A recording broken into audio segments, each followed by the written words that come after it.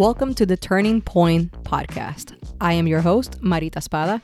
If you are already a fan of the podcast, thank you for your support and welcome back.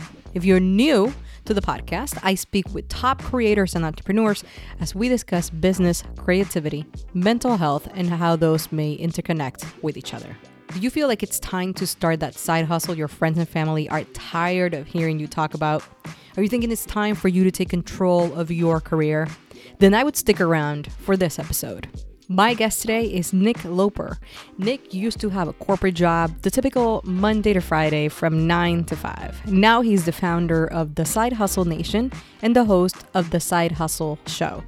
Nick has been featured in the New York Times Entrepreneur and has done a tech talk on the entrepreneurial generation. We deep dive into what it's like to create a side hustle and how to be successful. He shares real life experiences and tips on how to kick off your side hustle and eventually create it into a full-time gig. You can learn more about Nick and his work by visiting sidehustlenation.com. But before we begin the show, if you are enjoying the podcast, I would really appreciate it if you would follow, subscribe, share it with a friend, and maybe even leave a rating and a review. It would mean the world to me.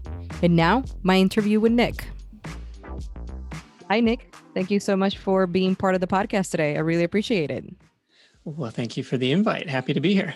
So I wanted to kick off the episode just learning a little bit more about yourself and your journey. And specifically, did you always have this entrepreneur spirit when you were a kid? Or there's something that you kind of realized later? Yes and no. So I was the kid who was trying to sell candy at summer camp and sell baseball cards at the end of the driveway. The candy thing was more successful than the baseball card thing because my friends were equally broke. It wasn't a great business model, but that kind of took a little bit of a back seat through, years of education where you're trained to get good grades so you can get a good job. And that's what I ended up doing. But I actually was really grateful to have kind of been bitten with the entrepreneurial bug a little bit harder in college through this house painting internship. I don't know if they have them where you're at, but there's several of these outfits. The one that I was working for was called College Works Painting, and their basic operation is to assign you a zip code, assign you a territory, and say, "All right, here's how to bid a job. Go see if you could sell something." And so it's like knocking door to door and be like, "All right, let's get excited. Let's do some house painting bids." But it was really cool, both at the end of the week to look back and say, "Hey, look at the transformation that we made," and at the end of the summer to say, "Hey, we did this 20, 25 times. We ran a pretty good sized operation here." Awesome. And so at the time, going back into your journey, you've been working in corporate companies, not in a while now. You've been working in corporate companies for many years. And at some point, something just hit you and you decided to just move on from that and create a side hustle. Or did you have the side hustle while you were in the corporate company trying to balance both things at the same time? Yeah, the side hustle was pretty much there from day one in corporate. So after graduation, I did what you're supposed to do. I got a real job and moved across the country, and it was new and exciting and all that stuff. But I had almost no desire to climb the corporate ladder and, be a full-time employee for somebody else. It was always in the back of my head uh, that I wanted to be doing my own thing. I just didn't really know what that was going to be. And I think a lot of people are in that same boat. For me, my escape path was a footwear comparison shopping site. Totally random. Like, I'm not a sneakerhead or anything, but had interned with a company in Seattle that had a brick and mortar shoe store. And back in the early days of the internet, had this wild and crazy idea like, well, what if we put some of our inventory up online and see what happens? So by the time I came on as their lowly marketing intern, that was my first exposure to online business and e-commerce and affiliate marketing and SEO and pay-per-click advertising and all that stuff. So that gave me an inside look at the lens of what some of their affiliates were doing. And so my idea was, okay, if I could bring in the catalogs of not just this store, but of all the stores and tell you where you can find the best price on your next pair of shoes, that might be a valuable service. People might click on that. And sure enough, they did. And it was, spent 3 years, my first 3 years of corporate life, trying to build that up nights and weekends, and ultimately handed in my resignation, turned in the keys to my company car, and have been on my own ever since. That's amazing. I do like that you're saying like you're not a sneakerhead, but you came up with something that if you were a sneakerhead, you were fixing a gap probably in something that they needed when you came up with the idea. Maybe so, although like all the really hard, like the really hard to get ones are sold out instantly, so there wouldn't be any inventory really to compare anyways. But it was an interesting niche, and it was a niche that had relatively high profit margins, if that makes sense, or relatively high commission percentages, is probably a better way to phrase it, for a physical product, where they would pay 10, 15, 20% in some cases for a new customer. And it's like, well, this is, if you're selling $100 pair of shoes, it's $20 commission. Still very much a volume game, but is definitely better than sending traffic. Um, like today, you send traffic to Amazon for Yep. 4%. So it's a little bit of a different ballgame. I was going to ask you, and this is the question that I've been kind of like thinking all day prior to the interview. I think there's a lot of people that want to venture out and pick up a side hustle, and not necessarily like driving for Uber or Lyft, like their own side hustle, Yeah. but they're struggling to figure out like what can I do or what can I offer. And I think a lot of the times that uncertainty might come from you have a skill set and you don't really know that your skill set is something that maybe other people don't have or that you can offer other people. So I think it comes from that notion of like maybe not feeling secure that maybe this is something that I can monetize because people need it. But also the other part I think comes from people not knowing where to start or what side hustle to embark on. Yeah. What do you think about that? We will get back to our conversation in just a moment. But before we do, I wanted to give you all a few quick reminders. If you would like to view more free content relating to creativity, business, and mental clarity, and how can this help you as a creative and entrepreneur, visit maritaspada.com. I have an entire section with free resources that can help you along the way with planners and my monthly newsletter, The Mindful Minute. This episode is sponsored by Skillshare. Skillshare is a platform where you can learn anything from photography, cooking, to design. It's a place to go leverage an existing skill or learn a new one. If you sign up with my link, you can receive 2 premium weeks free. All the links are in the description of the episode. With that said, back to the show. Yeah, I have been in that same boat myself and still kind of am in a lot of ways. I don't know, that sounds kind of insecure, but there's a formal name for it. It's called the curse of knowledge, where we tend to diminish or otherwise minimize the skills and expertise that we already have. And for the reason it's hard to imagine, once you know something, it's hard to imagine not knowing it. And so you kind of take it for Right. granted. Um, what you can do is, make an exercise of this, and you could have a sheet of paper, make it like 3 columns. So let's do the 3-column version. So column number 1 is your list of skills, your inventory of what you know how to do, whether or not you are an expert at that, or whether or not you're like, world class, 99th percentile. It's like, do you know how to do it? You can look at your resume, for example, like, hey, any job that you had in the past, like somebody thought that was a skill worth paying for, right? So there's your list of skills, and anything, I should add, anything you've learned to do outside of work as well, which for me, that part of the list would be way longer at this point. Like all of the online business stuff, the podcasting related stuff, anything that you've learned to do in your free time, I would mark that down as well. And if you're still struggling, I recommend maybe set a timer for this, 4 or 5 minutes, just, so you have a little bit of a deadline, but you could start to think, if I were to ask my friends or family, what am I good at? What am I maybe better than average at? What do people come to me for help with? It might help kind of jog your thinking a little bit there. In column number 2 is where I kind of want you to put down, what are you interested in? What do you like to do outside of work? What would you do for free? How would you spend your time? It's kind of like the hobbies section of this exercise. And I think the word passion has a lot of pressure attached to it. Like, what are you passionate about? Like, I don't know. There's a lot of things that I like, but I don't know. So if you have a passion, awesome. You can put it in that column, but don't feel any pressure to fill that in. The third column, and what you're trying to do here is trying to find potential intersections or potential overlap, maybe if you're imagining kind of a Venn diagram version of this.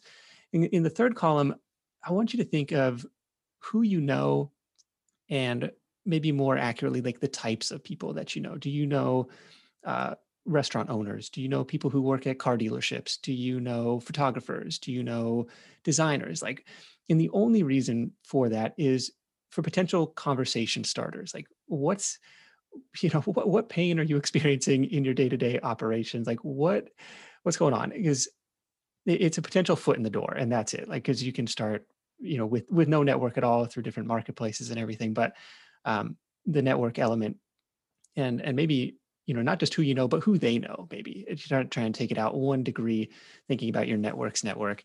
And I'm looking for intersections and overlaps in here where there might be an idea to explore.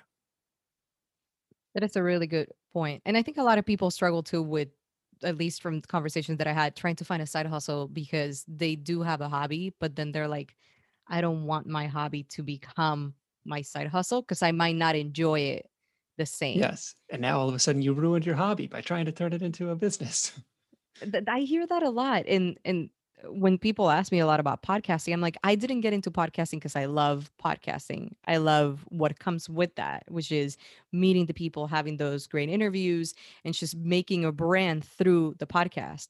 But when I sit down and edit an episode, or I'd rather hire someone to do that because I'm not particularly fond of the editing process, but I like what comes through the process of podcasting. So I try Yeah. to I'm not an expert in side hustle, but I try to advise people and like try to look at it on that point of view. I don't know if you agree with what I'm trying to get at. I think that is a perfect example of, starting something around your passion. It's like, well, start something that you're interested in, and the passion will likely follow. Like, I had zero passion for podcasting when I started. Almost by Yep. definition, I couldn't have, because I had never done it before. Like, I didn't know what I was getting into. Um, I think there's some research from Dan Pink and from Cal Newport to support this, that don't start a business around your passion.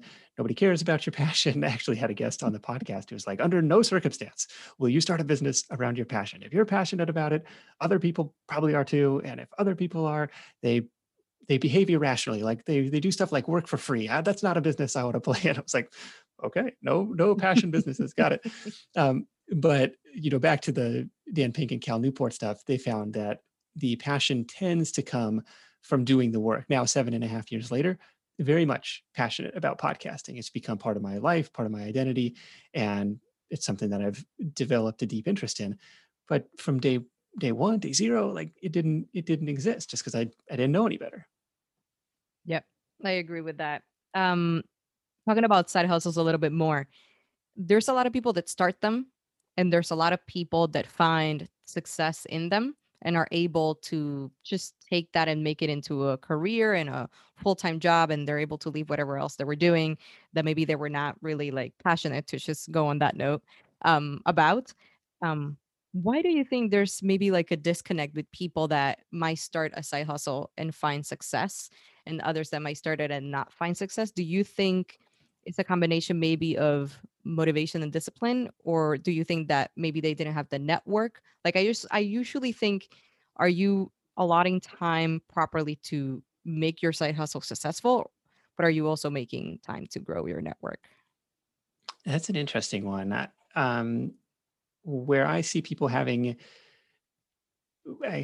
I'll start over. Where the people that I've interviewed who seem to have the most success are the ones who were willing to kind of step off the edge, not really knowing how deep that ravine was going to go. Or maybe we'll reverse that metaphor, like climbing the mountain. Like, they'll take that first step, not really, maybe the top of the peak is, still shrouded in the clouds and stuff, where a lot of people who I see kind of stuck on the sidelines are, they want to see the whole path. They want to see it completely laid out in front of them. And it may not be knowable from the very early days. It's this willingness to take that first step, to experiment, to fail, to start something. And it truthfully almost doesn't matter what it is, um, just because opportunities become visible once you're in motion. It's a conversation that you might have with someone that sparks something else. I was working on a failed website project of mine that sparked an idea for a site that I sold recently for a low six-figure sum that I ran for years and years and years. It is just, you just never know where these ideas are going to come from, but they come much more frequently, and they're a little bit better if you can get yourself to take those first few steps. The other thing that worries me a little bit is like, yes, niche down, find your target market, all that stuff. But I was reading Robert Iger was like the CEO of Disney for the last couple decades almost. His book was really good, and Yep. he talked about some advice that he received early on was like, never get into the business of selling trombone oil. It's like, sure, there are people that need it, but how many maybe if the world goes through 2 quarts of it a year or something. And it was like, okay, so make sure it's a big enough market that it could reasonably meet your goals. And so I'm all for niching down. I think you might be surprised how big some of these niches can be, but still, like, if it's so micro, you might have a harder time finding your people, finding your customers. Yeah, and I think there's a video that Tim Ferriss did on if you should be more of a general person or a specialist, and he's like neither, kind of like the middle, like make yourself so good at something, but surround that particular thing into other things. So like if you're a lawyer, but you love to do public speaking and maybe you have a podcast, you've kind of like specialized in something, but you're branching out to other things where you can grow that brand and that net worth as well. So Okay. I kind of see where that point of view is coming with regards with your side hustle or your full time job at this point. What made you think as a side hustle I want to talk about side hustles, or as a side hustle I want to help other people? How did that? Because it's really interesting. I don't know when you started it, and we can go into the details, but I bet that when you started talking about this, side hustles weren't as big a thing as they are right now. Yeah, they definitely have. I've been a beneficiary of the rise in popularity of the term for sure. So I won't say, I will not profess to be a genius that I saw any of that coming or anything. In fact, my dad was like, the recession is ending, employment is looking good. Like, why do you want to go into this market? It seems like it's just a downhill slope. Like, I don't know. It's just something that I went through and asked myself the same types of questions. Like, what do you never get tired of talking about? What are you really excited about? What do you want to be known for when people Google you? What are you a relative expert in? What do people come to you for advice? Because at that time I was running the shoe business full time, quit my job, had done this thing, was living the full time entrepreneurial life, and kind of hoped and planned and anticipated that that was going to be the thing. Yet on the side, started several different projects, most of which kind of died a quiet death in some dark corner of the internet, but a couple lived on, and Side Hustle Nation was one of them as a very part-time project on the side from the shoe business that I was running. And it was just very much let me let me start blogging about this stuff because I care about it. I think it's important. Let me start trying to source interviews from people who've done some cool stuff, and we'll see what kind of life it takes on. And we'll see if you don't like doing it, you can always stop because you got this other thing to fall back on. And I think it's the same thing for people starting a side hustle from their day job. Hopefully, you're not in that position where you need to make rent next month, and you've got a little bit of runway financially to give it some time, see if it works, see if it's something that you enjoy doing. And that's exactly what I found. I was like, this is way more fun than selling shoes. So let's figure out how to make that into a business.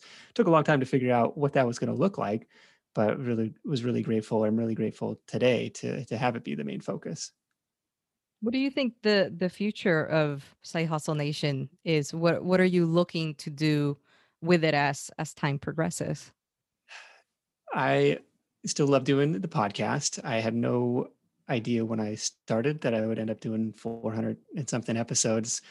And I have no immediate plans to stop doing that. It's like, well, how long do you keep doing it? Kind of like that's a question my wife and I have been talking about. But it's still fun, and as long as it continues to be fun, I will continue producing the show.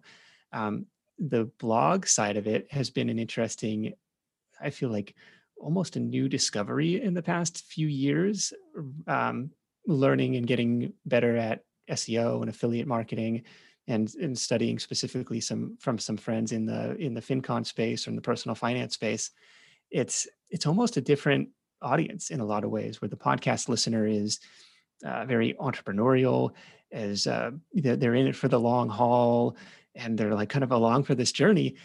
The blog reader, for in most cases, is very transactional. Like they arrive at the site from Google in most cases, like for some specific random search query. They find the site. They spend, their 3 minutes skimming the bullet points of this post. Maybe they click on a couple links, and they're kind of off, on their way. This has been very interesting to try and serve both those audiences, but intentionally build up the email list and hopefully the community with podcast listeners, because like that's who I want to talk to. Those are my people. That's like who I want to hang out with. When meetups hopefully become a thing again, that was some of the most rewarding stuff that I ever got to do, was meeting with listeners in person, and really look forward to being able to do that again, hopefully in the not too distant future. Yeah, I agree. I can't even remember the last meetup I went to. So that's how far away this all seems. Um, I guess It's the been it's million been almost dollar. a year. Yeah. Yeah, no, it's crazy. And I know we're trying to leverage Zoom to do all of these things, but they're not the same. It's not the same as seeing someone in person. Like maybe the memory of that person when you met them in the meetup just stays fresh. You see them somewhere else and you're able to connect. Like I don't think in Zoom you're gonna get that same kind of feeling, right? Yeah. So we're doing the best we can with what we have for now.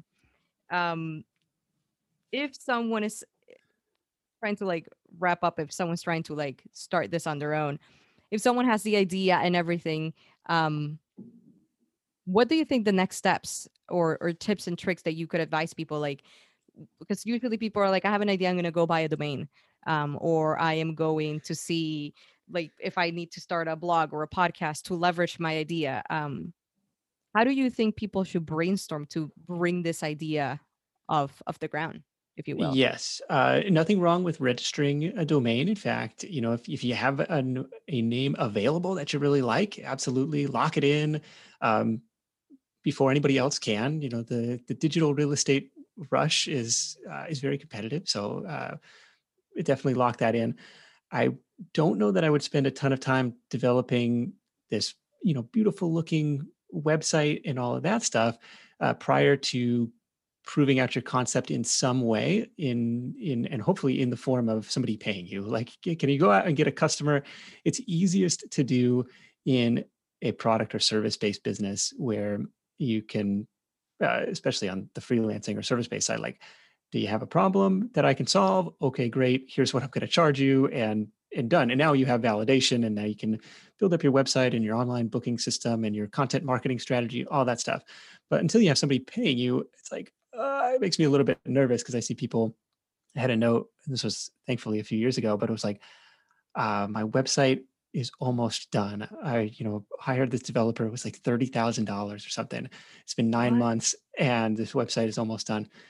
And I'm like, do you have a customer? Like, first of all, your website is probably almost never done. Like, it's a living document. It's a work in progress. But that made me really stressful, or really, really stressed out for that person. So if you can, go validate it first. And same thing on the product side. Can you pre-sell it? Like, hey, even if it's something of your own invention, here's a prototype. Do you want one? I'll go make it. Is it a digital product? Could you pre-sell it? Lots of different ways to get that done. And if you're just playing the long haul content game, podcasting, YouTube, blogging, love it. Love it, but just be aware that it is going to be a long haul. That's really good advice, because I think usually, like I was mentioning, we people tend to buy the domain, spend a lot in.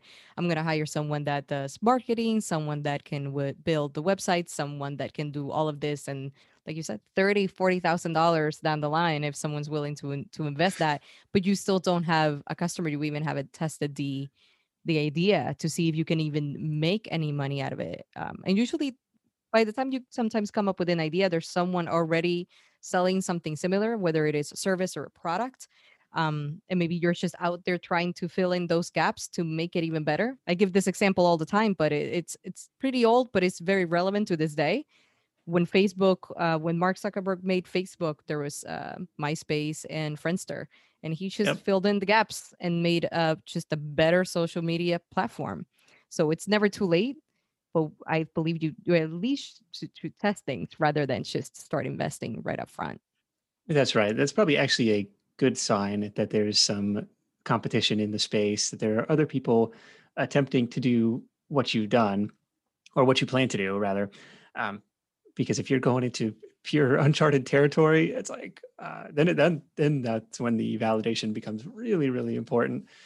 Just because you never know. But same thing, like if you look around, how many dry cleaners are in your town, how many sushi restaurants in your town, like it's not necessarily the most innovative, never before seen business idea. It's just like, how can we serve a different customer base? How do we do it slightly different, slightly better? Lots of different ways to compete. That's right. I couldn't agree with that more.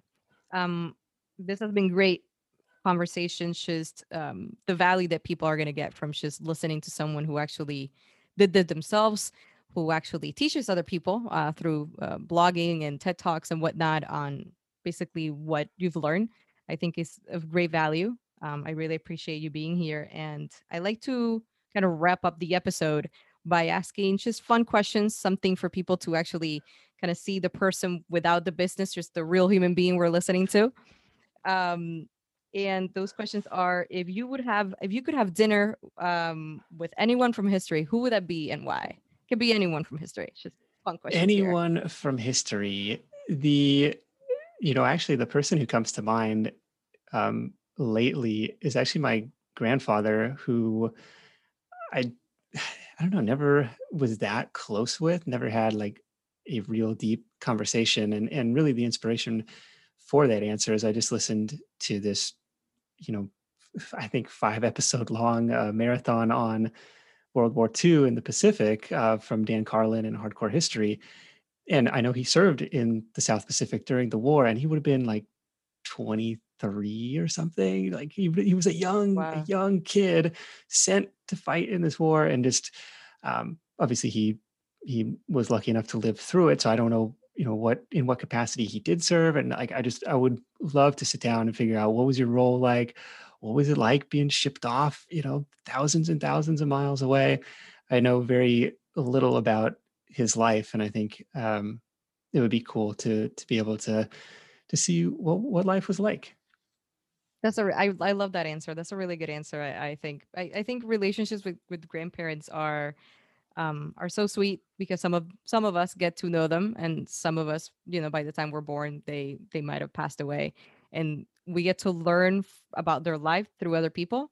And then by the time you become an adult, that you feel like, I would have loved to ask him or her A, B, and C.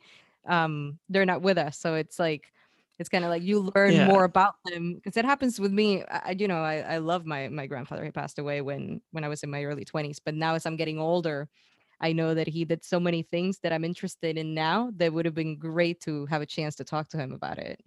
Yeah, and he built his own business and apparently was pretty successful. Like all the, there's the wartime stuff and the, what was life like in the 30s and 40s, and then there's like, how did you build this thing? It seemed like a pretty substantial operation. So there's the entrepreneurial side too. Yeah, that's where you get it from then. So it's in the family. Friends in the family skips a generation. What show, documentary, movie, or book have you? We're in COVID times, so we're doing a lot of this at home. Have you read lately that you feel like you would recommend to someone to just binge watch a show if you're doing that? We haven't been binging on a ton of shows, but one book that I just read recently, which was really cool, and my wife thinks I'm the biggest nerd in the world, was called Undaunted Courage, and it was the story of the Lewis and Clark adventure, and it was again fascinating. What was life like 220 years ago as they're embarking into this uncharted territory, unknown wilderness, and having to basically hunt for all their food and the diseases and crazy stuff that was going on this expedition. And I'm thinking about this like almost every morning as I'm doing my workout. And like, the guys on this expedition, they probably were in way better shape than me. They never done a burpee in their life. They're, we had to haul this elk, 5 miles back to camp, or we had to lug these canoes over this waterfall. It was a fascinating story of the planning and the preparation and just the miraculousness that they made it to the West Coast and made it back. It was a cool story. Seems like an interesting read. I'm gonna have to check that one out. Seems like you're a history buff, but you love reading and learning about kind of like everything that happened before we were here, like born. Yeah, it's really fun. I don't know. I get a kick out of it. The other one I read last year was on the Wright brothers, which they. Side note is they did their whole flying business as a side hustle to the bike shop they were running, which I thought was so cool, and how they approached everything so methodically with just this engineer's, tinkerer's mindset. Like, birds can fly. Why can't humans fly? Like, we ought to be able to figure this out. Like, so they built a glider, and then they made a slightly better version of the glider, and then they added a little motor to it. And it was just kind of this, iterative process, which I think had a lot of parallels to running a business. Those are very interesting. I really like that. I'm not a history buff in the sense like I don't read too much about it, but there's stories like the ones that you're sharing that really get me interested. It can really they spark your creativity somehow because you're talking about someone who probably had less resources than us now. We have the internet, we have so many things. Why aren't we taking advantage of it, right? Yeah, it definitely makes you grateful for everything that you have, and having the grocery store around the corner, and not having to, go hungry or eat a horse or something, crazy stuff that was going on the Lewis and Clark Trail. Well, thank you so much, Nick. I really appreciated you being part of the podcast today. Before we close, I do want to give you this space to share anything that you would like, where people can find you, where people can learn more about you. Anything else that you would like to share? You bet. Well, thanks for having me first. It was really, this was a lot of fun, and grateful to always hang out. The Side Hustle Show, of course, would love to have you tune in. It's available in any podcast app that's out there. If you are looking for your side hustle idea, there's tons of ideas in the archives of the show, of course, but there's also a ton more at sidehustlenation.com/ideas. There's no opt-in required over there. This is just my constantly updated laundry list that, hopefully by the time you scroll down to the bottom, you got 8 or 10 different browser tabs open, trying to learn more about the ones that appeal to you. Awesome. Well, thank you so much. Thank you. Nick has so many different blog posts, but one piece of data that he shared in one of his blog posts was that 45% of Americans report having a side hustle. That amounts to roughly 70 million people. Ultimately, the reasons why people have side hustles can vary, but it's been interesting to see those numbers grow from now to maybe 10 years ago. Side hustles make us feel like we are in control of our destiny. I have mixed feelings with the word hustle, as it's usually tied to feeling a bit burned out, if you will. But with side hustles, we are able to build our brand or what we want our legacy to be. And by legacy, I mean what people can learn about you if they were to ever Google you. If you have been thinking whether or not to start your side hustle, why not? What do you have to lose? Research, build, and learn. But for now, peace out and see you next time.